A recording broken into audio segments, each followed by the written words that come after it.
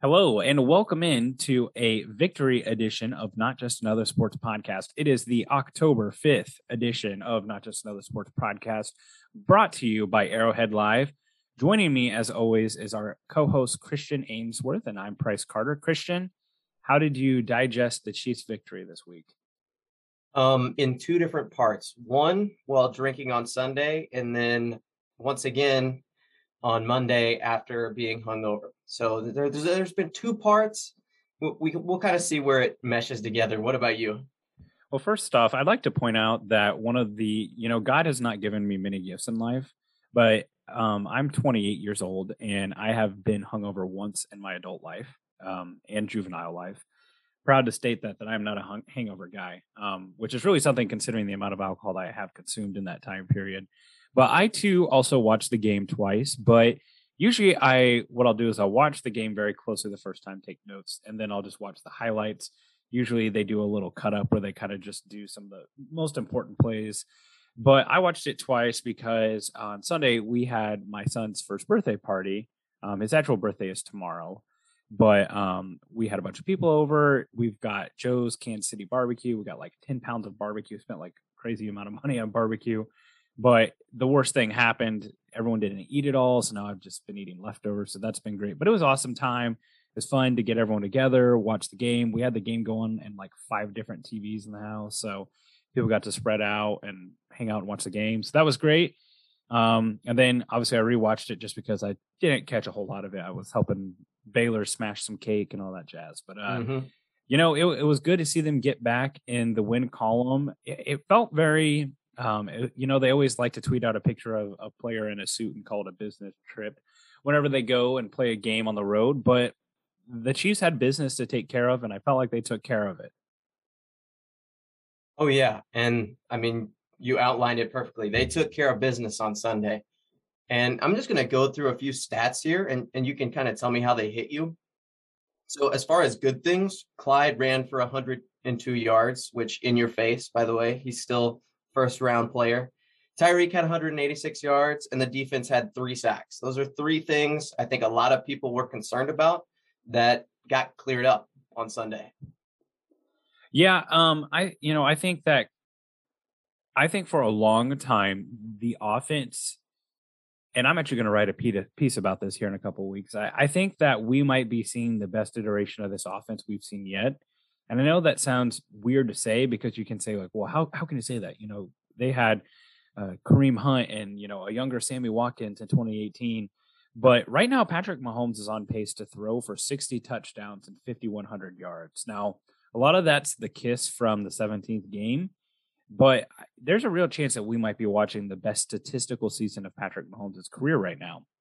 And going back to the Clyde Edwards-Helaire comment that you made, I've got 2 points to that. The first is that I think that it is very important that this team learn how to run the ball. That is something that they have desperately needed the last couple of years.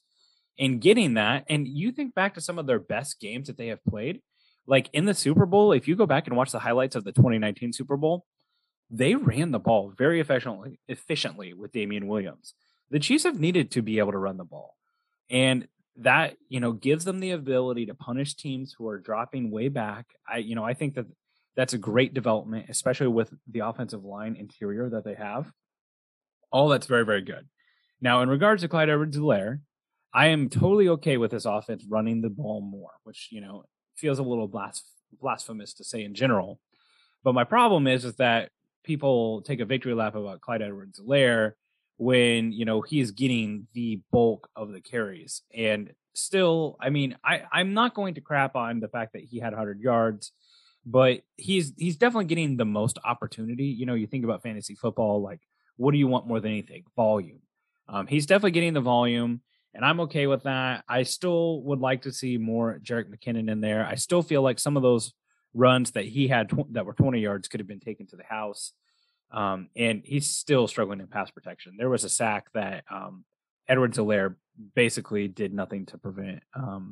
But in general, I'm never going to complain about a player having a 100-yard game. And I think that him coming along and Andy going back to him after the fumbles was a big point of emphasis. And if they can continue to get this production out of him, it just means bigger and better things for the offense.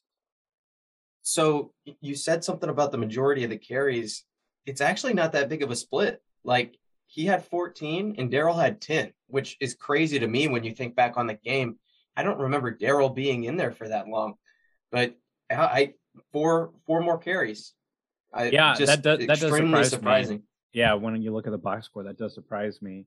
And I mean, I think that's even a better sign because I think Daryl Williams does some things really well that Clyde doesn't, including pass protection.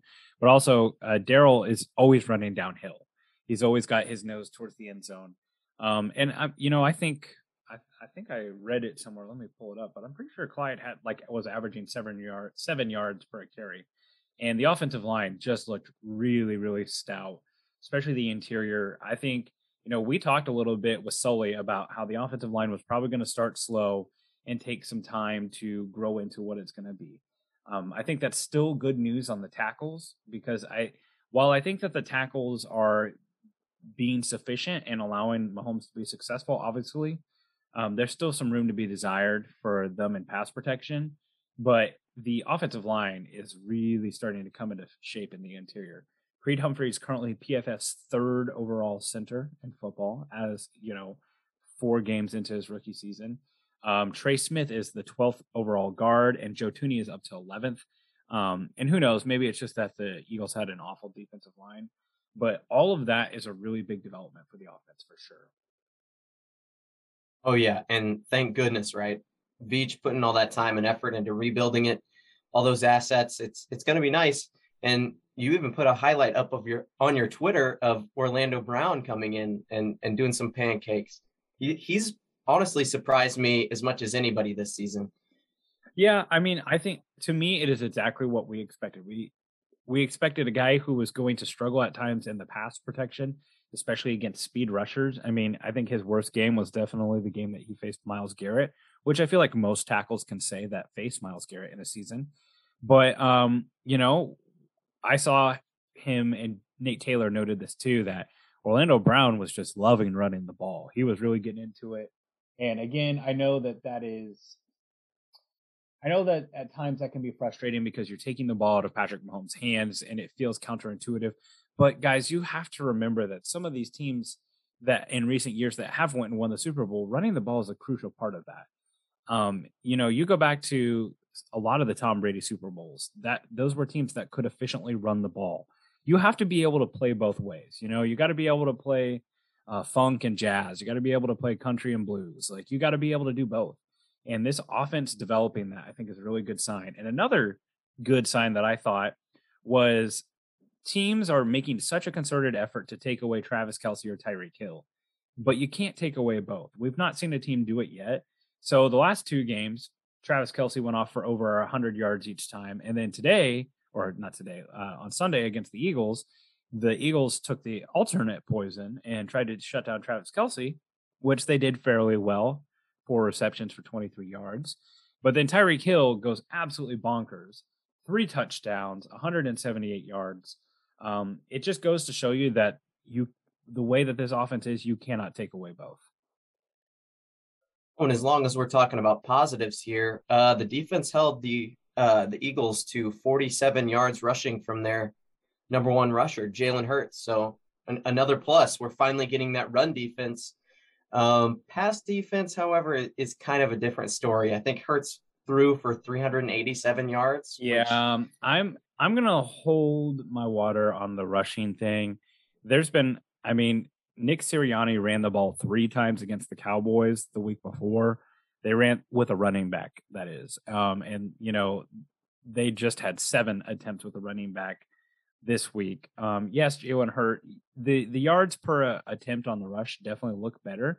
And the Chiefs defense does deserve some credit for that because I'm sure if they had success in the run early going, they would have kept coming back to it. They shut it down. And that's the thing. The Chiefs don't have to be world beaters on run defense.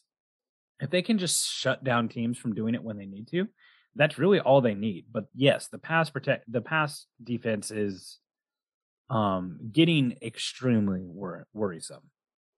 Yeah, and while we're on the topic here, I think Daniel Harms, he was the first person that I saw say this. So I don't know if anybody else, if it's been reported elsewhere or anything. Juan Thornhill, apparently they're saying that his knee, they're not 100% on his knee. And that's why he played a whole bunch of snaps the first game, went down the second game, went back a little bit up the third, and then once again rising up in the fourth. How does that feel to you? I mean, it's a Well, lot it's better than what it's I thought was going on, which is he was in the doghouse for some reason.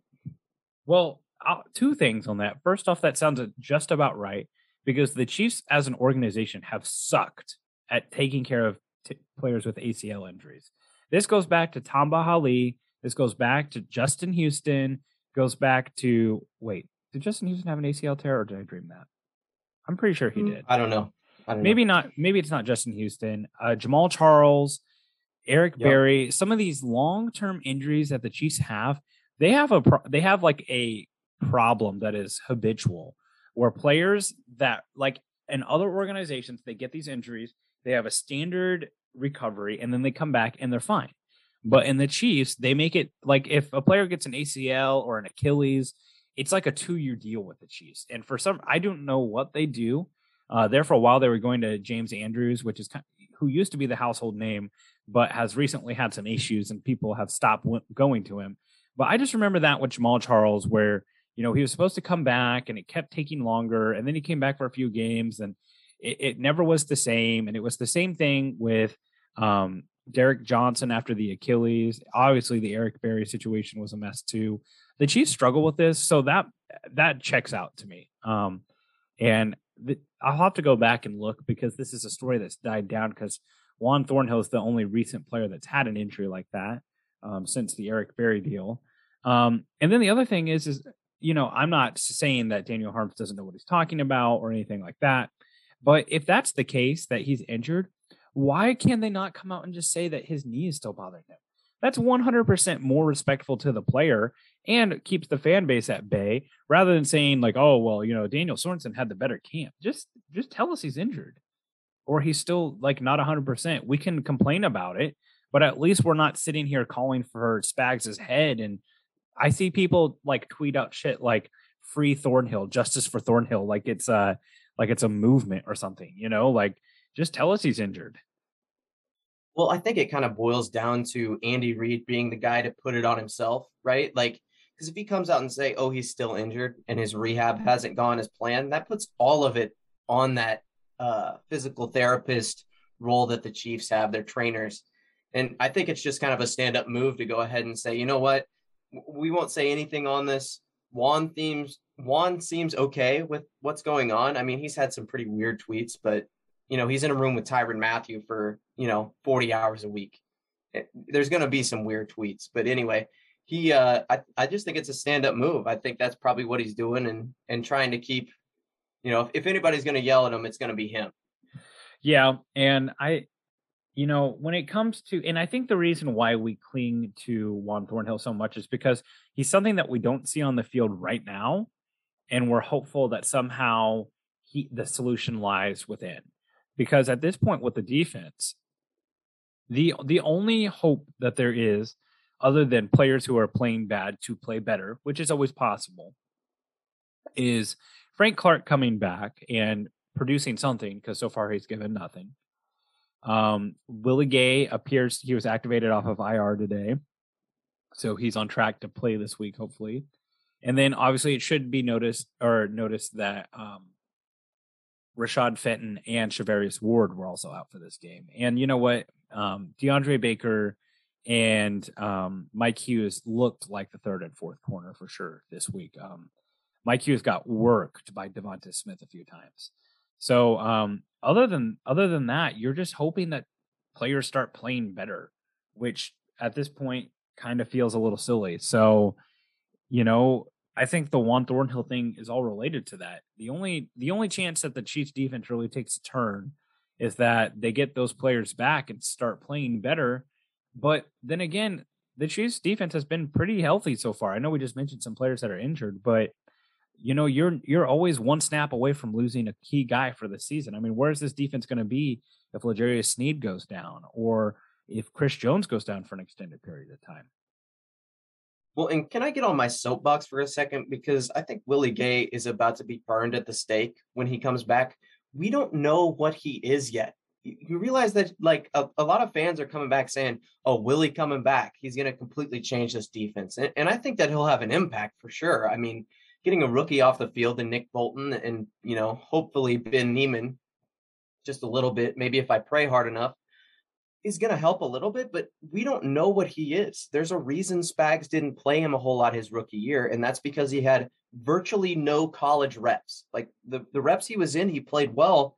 That doesn't mean you have an understanding of the defense. And I think a lot of people are banking on Willie Gay coming back and changing this defense, and he's going to come back and be an average linebacker with, that's athletic and has better sideline to sideline speed, maybe a little bit better in coverage, but they're going to think that he's going to completely change this defense. And I don't see that happening. Unless I know he had a good camp, but so did Daniel Sorensen. And you see where that is.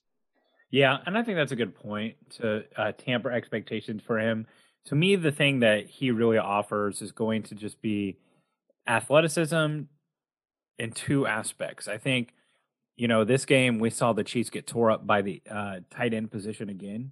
That's been a struggle for them for a while. Obviously, the Bills would be a great team. There's Dawson Knox, who's okay, but not a great tight end.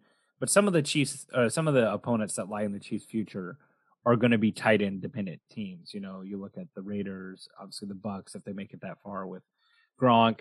So if Gay can come back and really cover those tight ends better, that would be a major improvement. And then to me, it just jumps off the screen watching Nick Bolton try to protect the perimeter against rushing quarterbacks or rushers in general. If Willie Gay can be that guy to get to the sideline more and more quickly and protect that boundary, I think that that'll be a huge upgrade for the defense as well. While I do agree with you that we need to tamper expectations, there is a little bit of he might be the tide that rises all boats, because if he's doing his job, that allows Nick Bolton to stop being literally abused in pass coverage as often, and get him to doing the things that he does well, which is running downhill. So there's optimism for that. But I mean, at this point, for me, I'm just assuming that the Chiefs are 2018 Chiefs, that we're just, we're balls to the wall, going to score as much as possible, as often as possible. And listening to some of the reports from Ian Rappaport, and the Chiefs are already glowing about Josh Gordon. And the Chiefs are not an organization that does that very often. They don't normally leak optimistic stuff like that. So they're leaking that for a reason. I think that they are seriously pleased with what they see with Josh Gordon. And if he's anything like they're talking him up to be, we could be looking at the best statistical year of Mahomes' career for sure, like I was alluding to earlier. Yeah, which, thank goodness we're going to need every yard he brings us, every touchdown he throws, because our defense has been lackluster to say the least. Doing my own ratings, and I do this throughout every team for this season. As the weeks progress, I factor in a whole bunch of different things, but I chart which offenses are running the best, which defenses are playing the best. And I think I have the Chiefs at number 1. And if you look at all the metrics, I think that's a fair assessment. And the defense at 31, which is not, I don't think that's out of the realm of possibility that they're the 31 best defense. Yeah. And I guess, one thing to look at is that the sky is, that, the limit is only up. They can't really go that much further down. So there's reason to be optimistic there. But yeah, there's nothing that really can't be said about the defense that hasn't been said at this point. Yeah. The only other thing that I'm going to say is I'm ready to start seeing Tyrann Mathieu step up to be this leader that he's chalked up to be. There are a lot of times that he is just as much a part of the issue as other players. And I'm willing to listen to the idea that the reason why he's playing poorly is because he's too busy making up for other people's mistakes, which is totally possible, or he's playing in a position that he's not as good at. But PFF does not like him. I see things on the screen. Again, I'm not a film guy, but I see things on the screen where a 170-pound Devonta Smith is giving him a hard time to bring to the ground. That just kind of makes me wonder a little bit if he's the type of guy that we want to make the highest paid safety in the NFL. Well, and you said part of the excuse there, which he's making up for other players, which you can use that for anybody. Like, oh, Chris Jones isn't in position because he's trying to make up for other players. I don't know if it's as much that as it is positioning, because you look at his snaps at free safety, which he is not great at all. And playing man coverage on X receivers, things like that, where they can really body him and play him up. He's been asked to do that a lot this season. And I think part of that's because Juan, I think, they can't put Daniel Sorensen back there because he's even worse at the free safety position. I think once Juan comes back, he'll make him play a little bit better. And I mean, we were missing two of our other secondary guys this game too. So I don't think he's playing. I don't think he is. How do I want to say this? I don't think he's the player that he's been playing as the past couple weeks. But I also do think that, I wouldn't know if I would pay him to be the number one safety as well. He's a great leader.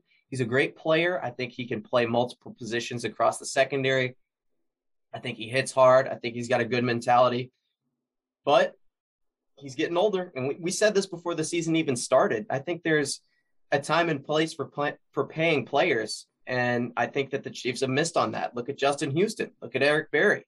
Look at Dontari Poe. I mean, like there are countless examples. Now, that was in the John Dorsey era. So, I mean, we're a little detached from that. But look at Frank Clark. Yeah, look at Frank Clark. There was a time there that everyone thought we just had to pay him, and that, there was no reason to not give him a big deal.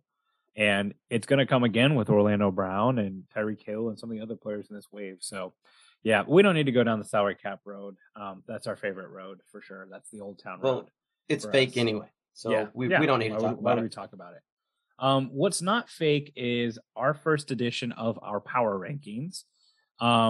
We've got the top 10 teams in the NFL, according to Christian and Price.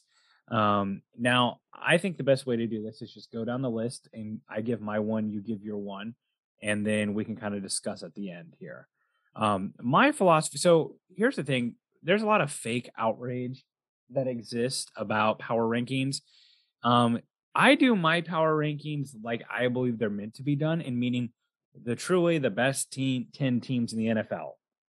I don't do college basketball or college football rankings where this team beat this team, so therefore this team can't be behind this team, sort of thing. I don't really do that because I think that's silly. I think we can recognize that sometimes things happen in a single game. Obviously, because the Jets beat the Titans this week, the Jets aren't going to be power ranked ahead of the Titans. So I am gonna.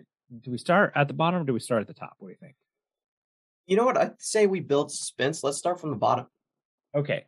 So my 10th team in the NFL is the Ravens. Yours is? The Chargers. Okay. My 9th team is the Cardinals. 49ers for me. Hold on. Cardinals? Yeah. That's not your second best team? No, it's not. Can I get an explanation a little bit? I mean, yeah. To me, that's outrageous. Having him that low. Let me ask you this: if the Vikings kicker kicks an extra point and makes it, because that's the distance of a field goal that they missed, and they're 3-1 instead of 4-0, are they even in your top 10? Yeah, they beat the Rams, which was the number one team in the league for me. So, not anymore, but. I think that was a little bit of classic trap game for the Rams, coming off a huge game with the Bucks.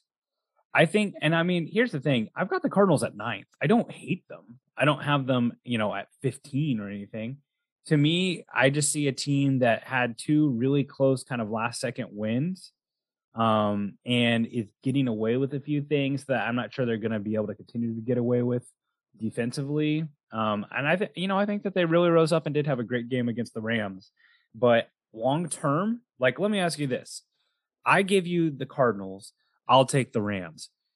You want to bet more money that you want to take money that the Cardinals are going to beat the Rams again or win the division again? Oh, no, I have the Rams above the Cardinals, but I'm just saying to have them at 9th. I don't know if they're better than, I don't know if they're worse than the Packers are. For the Bucks. Yeah. But that's all I'm saying. That's fair. Part of this is I'm not a buyer of Cliff Kingsbury's stock. I don't think that he's a very savvy guy. I don't think he makes a lot of smart in-game decisions. So I'm a little skeptical. Let's put it that way. Well, that's fair. It's fair to be skeptical of him up until this point. But so Yeah. who you got at 8? 8, I have the Cowboys. Okay, Ravens for me. 7, I have the Packers. At 7, unpopular, it's going to be the Chiefs. Just defense wise, it's not great. So yeah, I think what we're seeing, I would say that my power rankings move little to none week to week. Like for me to start like really moving teams up, I've got to see, like, it's got to be a week over week type of thing. Cause like I bet my power rankings here probably haven't changed that much from the beginning of the year. And I know that we've seen 4 games, but I would just say that I think my power rankings move pretty slowly. Yours seem to, and there's nothing wrong with it, tomato.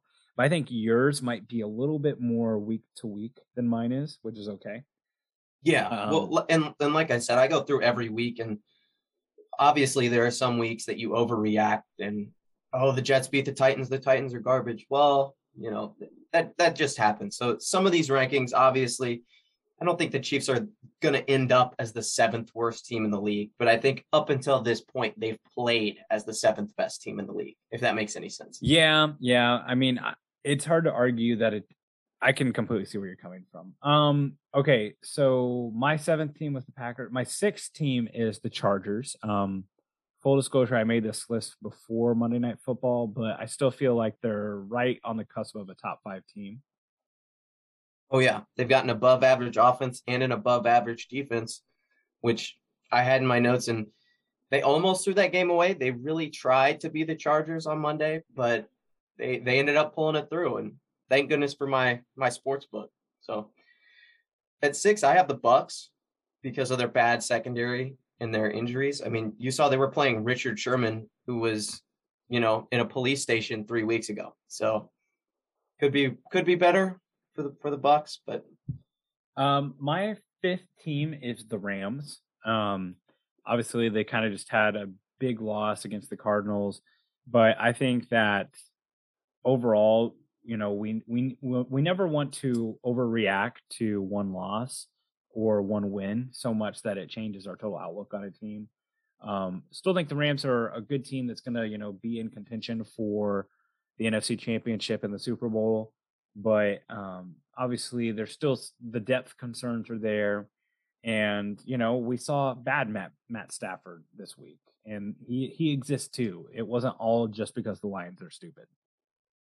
Well, and one of the reasons why Cooper Kupp has been exploding on fantasy is because Matt Stafford locks into him every single game, and when they took that away, you saw it. I mean, he's throwing 2-yard dumps to Deshaun Jackson, like one of the best deep threats in the game. Like, you can't be doing that and expect to win a football game. For my 5th, I have the Packers. I think they have a better defense than people give them credit for, and they have Aaron Rodgers. So, my 4th team is the Browns. I know that they kind of had a sloppy win this week, but I think that's important for teams to be able to win ugly sometimes as well. Browns are my 4th as well. They win in the trenches, dude. Great offensive line, great defensive line. Exactly. My 3rd team is the Bills. The Rams are my 3rd team. I have the Chiefs at 2. The Cards are at 2 for me. And then my number 1 overall team is the Bucks. The Bills are number 1 for me. See, I figure that's where you're going to go. And I want you to tell me how you have the best team in the NFL, being their only loss is against the Steelers, who also happen to have the best quarterback they faced, and Ben Roethlisberger. The best quarterback that the Bills have faced this season is Big Ben. And that's saying well, okay. I think he's the worst quarterback in the league, so I won't go there with you, but I'll say that you play who you play. Like, the Bills have played incredible. That's completely fair. But like, let me ask you this: how much did your opinion of the Chiefs change after the Eagles game? Like, percentage? Not a whole lot. Okay, not a whole lot. And the Eagles are more of a team than anything the Bills have played the last couple of weeks. They beat, but they beat the Dolphins in a game where Tua got hurt early, and what's his name came in and was completely unprepared, and the offense was pitiful. They beat the Washington football team, who I'm here to tell you were the sucker bet of the year this year. If you bought into the Washington football team this year, you are hook, line, and sinker. You probably drafted them in fantasy high. Their defense, that is the classic first to worst team. Every year it happens. And yes, Tyler Heineke is kind of salty, kind of like, sporty, but he is nothing compared to what they're going to face this week. Now, I'm not saying that the Bills suck. I mean, I've got them at 3, but I do not see anything for me to say that, yep, unequivocally, they're battle-proven best team in the NFL. Well, okay, let me put it to you this way. They've scored as many points as the Chiefs scored, 134 points, and they've only allowed a third of the points that the Chiefs have allowed. Yeah, so, dog, they really know how to lock down something named Davis Mills. Okay, but let's look at that offense, though, right? Like, they're playing up against talented defense. Oh, yeah. Mike Tomlin, that Steelers defense has been good for as long as I can remember. Yeah, they lost 1 game. You have the Chiefs at 2. They lost 2 games. Yeah, and my point isn't not so much that again, I've got the Chiefs 1 spot ahead of the Bills. But my point is that, like, what occurred, like, if we did our beginning of the season power rankings, where would you probably have the Chiefs? 1 or 2, right? Yeah, probably. Okay, so what has changed about the way the Bills have played to make you say that they've surpassed the Bucs and the Bills, or the Bucs and the Chiefs? Just their ability to play offense. I mean, this is a great offensive team. Dawson Knox came out of nowhere. And it was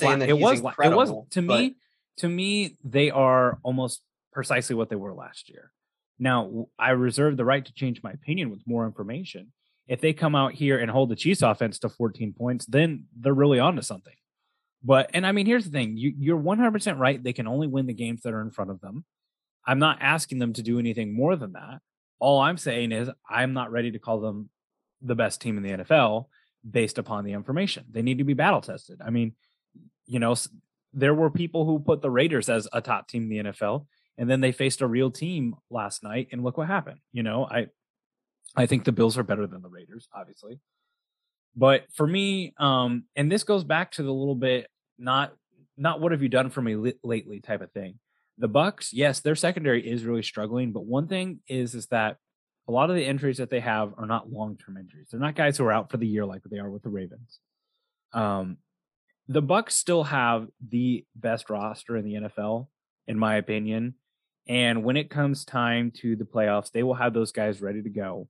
And I think, when it comes time for got to have it, need a drive to win it, I still think that roster is just really, really complete. I think that they know how to win. I think that the amount of weapons there is still just what makes them so dangerous. I mean, we saw it, the game again in New England, that they went down and won that game whenever it was ugly, it wasn't easy, but they got it done. And I just think that at this time, I would have a hard time putting the Bucs anywhere other than 1. See, and I'll push back there because they scored 19 points against, I mean, who did they play? Name the second tight end on that team, and I'll give you $1 million. Like, Jonnu Smith or Hunter Henry? Well, I owe you $1 million because you picked the wrong team nobody to do that. But there's nobody on that offense. There's nobody on that offense. That offensive line is not great. There also has to be something to be said, like, you got to be able to win in multiple ways. Yes, they only scored 19 points, but they also held an offense down. Their defense that was depleted in the secondary you just brought up, they were able to win a game with 19 points because they held the other team down. Yeah, that mattered. Rookie quarterback and nobody on offense. Like, who are the weapons? Jacoby Myers? Like, that's their best wide receiver. I mean, I think you're underselling the Bill Belichick aspect a little bit. If you don't think that Bill Belichick tried to have the game of his life against Tom Brady, I mean, you know that was part of this whole story. Part of what made that game compelling at all was the Belichick versus Brady element of it. Now, again, my rating, like, I would put, as far as my stock on the power ratings, I would put my stock as far as what I believe about these teams to be like 60 to 70% priors to the season, meaning like what these teams have been and what they will be going forward, not necessarily what have you done for me lately. And then I kind of manipulate a little bit based off of like probably the biggest riser for me is the Cowboys. The reason why I knew that offense was going to be great. And as long as the two things that were out there was Dak Prescott being healthy and then the defense just being some form of competence, which they are. To me, they're the 2018 Chiefs right now. Like that's very similar to what they are. I don't think Dak Prescott is Patrick Mahomes level, but they are, they have just enough defense to be dangerous. And I've raised them up from what I've seen them from what they were. They probably wouldn't have been in my 10 before. But with the Bucks, they're 3-1. I mean, it's not like I understand that, the win wasn't pretty. Tom Brady was clearly sick all week. It was a shitty game. The weather, was pouring down rain. And I think Bill Belichick tried to have himself a game. You know that he knows how to push Tom Brady's buttons. He's done it in practice time after time. Oh, yeah. But with that being said, I think this just boils down to a different philosophy in building our power rankings. I think that we all I'm not saying that the Bucks are not going to end up as the favorites to come out of the NFC. Same way as I'm not saying the Chiefs aren't still going to be the favorites to come out of the AFC. But just as far as it's gone this far, you can only play as well as your team will play. So the Chiefs defense might be better. I don't think they will be, or at least they haven't shown anything to prove that yet. So sure. I guess the way that I look at power rankings is a little bit more of like, if you had to lay money on one team making it to the Super Bowl and winning it again, where are you placing your money? Because to me, that tells me like how you really feel. Like, if when it comes to your money, like all of a sudden you start caring a lot more. And I mean, the Bucks have they have the clearest pass.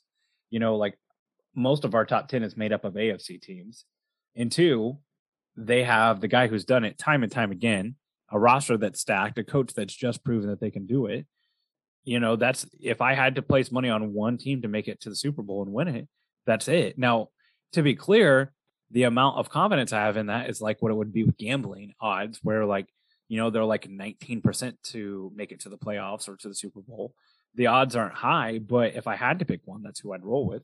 Yeah, which I mean is interesting. I respect your opinion, but then again, it is our opinions when we go into this. So for sure, we'll check back on these. We're not going to do this every week, yeah, because it does get a little bit. I mean, we're not going to throw a party over the Packers beating the Texans or something like that and try to move them up the rankings.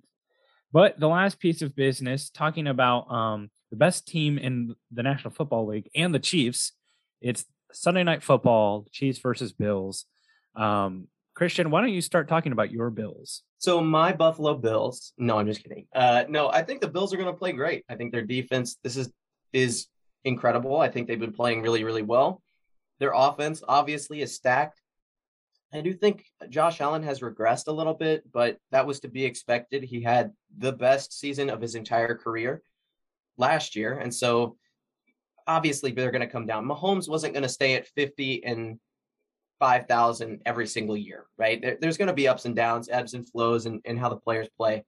But I think the offense, I mean, you got Stephon Diggs, you got Devin Singletary, Zach Moss, good platoon of backers, a pretty good offensive line, and Dawson Knox, my fantasy pickup for this week. So if you don't have him in your league, definitely grab him. He's going to eat on this Chiefs defense. Yeah. So similar to you, I think right now the thing that we can really take away from how the Bills are playing is that it is a defensive success story right now for them. Most of that is going to be based off of how they played against some lesser quarterbacks. But they have seemed to sure up some things that were really a problem for them earlier. Most of that being against the run. Last year, Star Lutulele, I can't really pronounce his name that well. He's a defensive tackle. His first name is Star. But he opted out last year. He came back this year. He's really strong against he's a pass rush guy. He's not really as much a run defense guy, but he's a strong guy on the inside. Ed Oliver's having a better season this year. And that defensive line has kind of stepped up. AJ Espinosa is having a good year on the edge. The defensive line has really kind of taken a step forward where they struggled last year. You got Jerry Hughes. They've got Gregory Rousseau, who's a draft pick for them this year. So there's some reason to be optimistic about the defense. Matt Milano is PFF's number one linebacker right now. Now, it's 4 games in, so that's subject to change. But the question for me that remains for this defense is the same thing that was in the AFC Championship, and it's who's going to cover Travis Kelce. Because I'm still not sure that person on this team exists. And who knows? Maybe Milano, maybe it's him this year, and he's just going to have a better game. But I guess my first kind of key to the game is going to be establish the Kelce, because he killed the Bills last year in that AFC Championship game, and he also had a touchdown in the regular season game against Chiefs Bills. So really like to see them get Kelce going again, open up the middle of that field, and then that allows the Tyreek Hill big plays to happen. Yeah. And my first key to playing or to winning this game for the Chiefs is to get turnovers. I mean, how many turnovers do we have this year? Not very many. I went to look it up. I didn't have enough time between my classes and now, but it's very, very low. Tyrann Mathieu has 2 picks. There was 1 fumble recovery in this last game. The Chiefs have to be better about getting the opposing defense off the field or opposing offense off of the field. And they have been able to do that by getting a 3 and out. So the best way you go about doing that, if you can't force a stop on defense, is to make a play, intercept the ball. We got playmakers all over the field. Mike Hughes, great. I mean, you saw it against, man, who were they playing? Whichever team he got an interception in. Tyrann Mathieu, 2 in the first quarter. It's very possible this Chiefs defense can force some turnovers, play physical, get the ball out of their hands, and give the offense more opportunities to score. Yeah, for when it comes to the Bills, I think one of the things that you really have to keep an eye on, especially was, there was this idea that the Chiefs really had Josh Allen's number last year. The second time that they faced in the AFC Championship, Stephon Diggs was not close to himself. He was really struggling. The Bills had no running offense to save for. Zach Moss has kind of come on for them this year. They are running the ball with a little bit more efficiency. Last year was virtually non-existent. And then a huge pickup for them, one that I really wanted the Chiefs to do, but Chiefs fans told me he was old and washed and wouldn't be any good. He's 30th overall out of 110 wide receivers for PFF. Emmanuel Sanders has added another element to this offense. And, this is applies to the Josh Gordon addition as well. But the third pass catching option is huge for teams to have that third guy that they can go to if the other 2 are shut down. And Sanders is that with obviously Diggs, Cole Beasley. He's going to be running around catching the stuff underneath.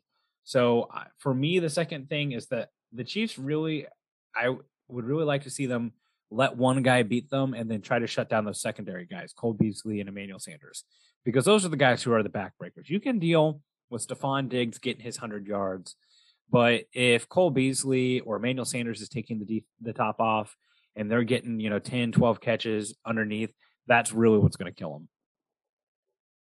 I think you're asking too much of this defense. That's what I think, because I can ask all I want. I can ask all I want. I just am not going. I'm not going to hold my breath. Yeah. Well, my second key to victory is the Chiefs' offensive line and Clyde Edwards-Helaire. They have to control the point of attack, being the offensive line. Clyde Edwards-Helaire has had over 100 yards in the past 2 games, which is amazing. And if you'll remember back to last year when we played him the first time, we ran all over the Buffalo Bills with our second string offensive line. I think it was Allegretti, Rimmers, and Austin Ryder at center. Like, if we did that to them with them, we can absolutely dominate the offensive line and run all over them this game. So if the offensive line plays up to par like they have been, if Clyde Edwards-Helaire can come in and do what he's done the past 2 games, I think we'll be sitting pretty. Yeah, I agree. That's a really good one. I definitely think this is a game that you want to see the offensive line get a push early and see the Chiefs be able to run the ball. I think this is a really good defense for them to do that with, to really test and see if that rush defense is fixed. And my final thing to watch, or big key to the game, is going to be Mahomes just continuing to take care of the ball a little bit better. He still had that pick in the other game. I feel, or in the game against the Eagles, I feel like right now with the defense, he's terrified to punt because if he knows if they punt, the other team scores.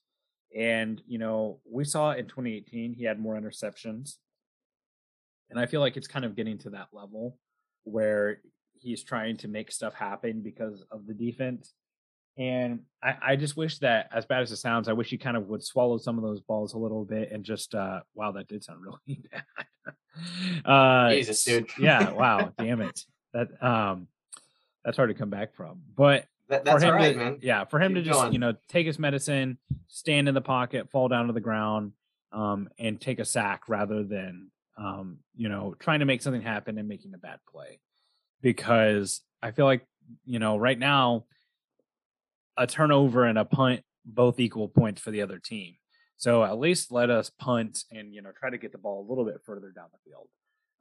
And all but other than that, he's been so good this year so far. So just like to see him continue to have that success, take care of the ball. This whole offense in general just needs to take care of the ball. Yeah, Mahomes swallowing balls will definitely be a big part of our offense come Sunday. I could not agree more. And on that note, I think we're done for the day. I think I still have one more, man. What are you doing? Trying to cut me off? No, I think one thing our defense has to do, specifically Chris Jones, is get more pressures. I mean, come on, dude. You said you were going to be good this year. I had you as the defensive player of the year. Make me right. I want to be right as much as I possibly can. Come in, get 2 or 3 sacks, light them up. It's not a particularly hard offensive line to play against. Just come in and do your thing, man. And to everybody saying that he needs to switch back to defensive tackle, I don't think you realize how much weight he lost over the summer. He's in this weird spot where he can't play defensive tackle because he's not quite big enough. He's not quite as effective with his bull rush. He needs to come in, establish himself as a defensive end. As much as I wish he wouldn't have done this in the first place, come in, 2 or 3 sacks, light him up, get Josh Allen under duress, maybe have the defensive ends, or not defensive ends, the cornerbacks, safeties play up, press man, don't let him dink and dunk on us like Jalen Hurts did for 32 attempts. I mean, or 48 attempts, 32 completions. Just, give Chris Jones, give the defensive line some time to get in there and sack the quarterback. Yeah. I maybe push back a little bit. I think that he can make that switch back to defensive tackle, especially because there's quite a few players that actually do gain some weight in season, which is some of that's just muscle from lifting so much. Some of that's from eating a little bit and not doing the same workout regimen that they might do in the off season. But I definitely think that there's still optimism for the pass rush. Mike Dana has looked good, and he's got as many sacks as Chris Jones does at this point. And we're still holding our breath for Frank Clark and Jaron Reed to do something, literally anything. But yeah, Yep. Pass rush was. I mean, Chris Jones had a huge game against the Bills in the AFC Championship, so it'll be good. It'd be good to see that. It'll be a spectacle, no doubt, man. I tell you what, to me, like what is the primetime Sunday night football game is the best game. Like Monday night football is great. Thursday night football is a wet fart noise. But man, like hearing Al Michaels and then seeing the Collinsworth slide in and like knowing it's Sunday night football and everyone's watching, it's the biggest vibe for sure. Oh yeah, and the Carrie Underwood presentation, just incredible. I get chills every time it happens. But one more thing before we get out of here, for as much shit as we give Beach, Mike Dana has been an incredible pickup. I mean, coming in and getting 2 sacks in one game. How you cannot expect that out of an undrafted free agent to come in here and play as he's played. He was a 5th round pick out of Michigan. Oh, I'm mixing him up with Treshaun Wharton, but either way. I mean, Wharton's been kind of MIA this year. We were expecting big things for him, but I mean, your point still remains that a lot of people really question the Dana pick because he had a good year at Mississippi State and then he transferred, or not Mississippi, excuse me, Michigan. Michigan State, and then he transferred to Michigan. And his last year, he had 0 sacks. He kind of reminded me a little bit of Joshua Kando. But I think that what he is he is a really solid 2 or 3 edge rusher. He's assignment sound. He's pretty solid against the run, and he gets those coverage sacks whenever those happen. He's great if he's got someone really good on the other side of him. And yeah, I mean, Brett Veach does deserve credit for those. He's At this point, Brett Veach has as many successes in the late rounds as he does in the top rounds, and that's at times concerning, but also a blessing in disguise. But we just talked about Creed Humphrey being the number 3 center in the NFL right now. That can't be ignored either. Well, so can I draw a comparison real quick and you can tell me how you feel about it? I mean, the Seattle Seahawks, does that like ring true to you at all? Like Sean Carroll, Pete Carroll. I just got the mix up with Sean Payton. Pete Carroll drafting guys late in rounds, like Richard Sherman, who would be our L'Jarius Sneed. Other players, late round pickups that are playing really, really well, come in. I mean, missing on all of their first and second round picks, and then the offense being really, really good and the defense being mediocre below average. Like that to me, it's kind of a combination between like the Seahawks past and the Seahawks of now. But for some reason, I don't know why, my head just goes right to the Seattle Seahawks for that. Yeah, I mean, I definitely think there's some comparisons to be made there. And the way the Chiefs are trending, you could make a lot of arguments that the Seahawks and the Chiefs are on similar trajectories. Back-to-back Super Bowls, won one, lost the other. You can definitely see it. Hopefully the Chiefs don't do something as stupid as the Jamal Adams trade, but then again, they might have already with the Frank Clark trade. But that was 2 first-round picks they gave up for Jamal Adams. But which overall, is ridiculous. Yeah, overall, I can't think, believe that. Yeah, the Seahawks have really struggled to draft well in those late rounds since Pete Carroll wasn't a college coach. If you go back and look at some of those drafts that he crushed really early, is when he was from USC and really knew the players better than a lot of the NFL teams did because he was scouting them for recruiting. But yeah, I mean, there's definitely some comparisons to be made there, and the Seahawks aren't complete idiots in the draft. I mean, DK Metcalf and Tyler Lockett are giving them great production right now. And that can't be ignored either. But yeah, final predictions for Chiefs Bills. Christian, what are you thinking for a final score in this game? So I think it's going to be a little bit low scoring. I say low scoring for the Chiefs as being like just above 30 points. I mean, like 31 is what I have them at, and the Bills at 25, 24, 25, somewhere around there. I'm going to take Chiefs 43, Bills 40.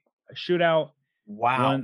One that gets Michaels and Collinsworth all hot and bothered, riled up. Josh Gordon's going to come out and look good. We're going to have zero confidence in the defense after the game is over.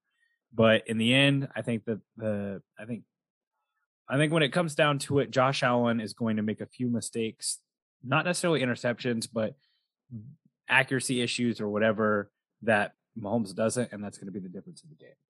So I'll put you on the spot here before we get out of here. Over under 50 yards for Josh Gordon. What do you think? Oh man, it's hard. You got to take the under because we're going off of glowing reports for Ian Rappaport, which mean nothing. That literally means nothing. In fact, It could mean just the opposite. Josh Gordon might look like shit, in that the Chiefs are just leaking that to try to get respect for him when he goes out there and jogs out there and sucks. Now, I don't think that's possible. But also, Josh Gordon's the type of player that could bust the over on that in one play, And you feel like when he's on the field, the Chiefs are going to kind of make it a point of emphasis. But then again, the Bills might know that, and then they might focus more on Josh Gordon. I'm just not sure. But you got to take the under on that, just because we haven't seen him do this in like literally 2 years. Yeah, and I would say that as well. I think that Coach Reid has been, pretty good about making it a point of emphasis to get guys involved. You saw it with Mecole Hardman in the AFC. I think it was the championship game. Uh-huh. And, with Clyde Edwards-Helaire after his fumble spree, if you want to call it that, I think he'll get about 5 or 6 targets. I'm just not sure that they'll be, deep down the field where he's taking the top off the defense and just, outrun some guy. I don't think that that's the role that Josh Gordon will ever have. I think what you're looking at is him, really dominating the 10 to 15 yard range. If he can be that and then a red zone weapon, he'll be exactly what he needs to be. I don't think that we're going to see the big deep ball guy, and maybe we will, and that would be great too. But to me, if he can just really, punish those teams that are dropping so far back in coverage with their safeties and eat up 9, 10 yard chunks at a time rather than running the ball for 3 or 4 yards at a time, that is really the last piece that this offense is missing. And with the way that they're running the ball, man, I don't know how you stop it. No, it's impossible. And the Bills have been pretty good about stopping offenses before now.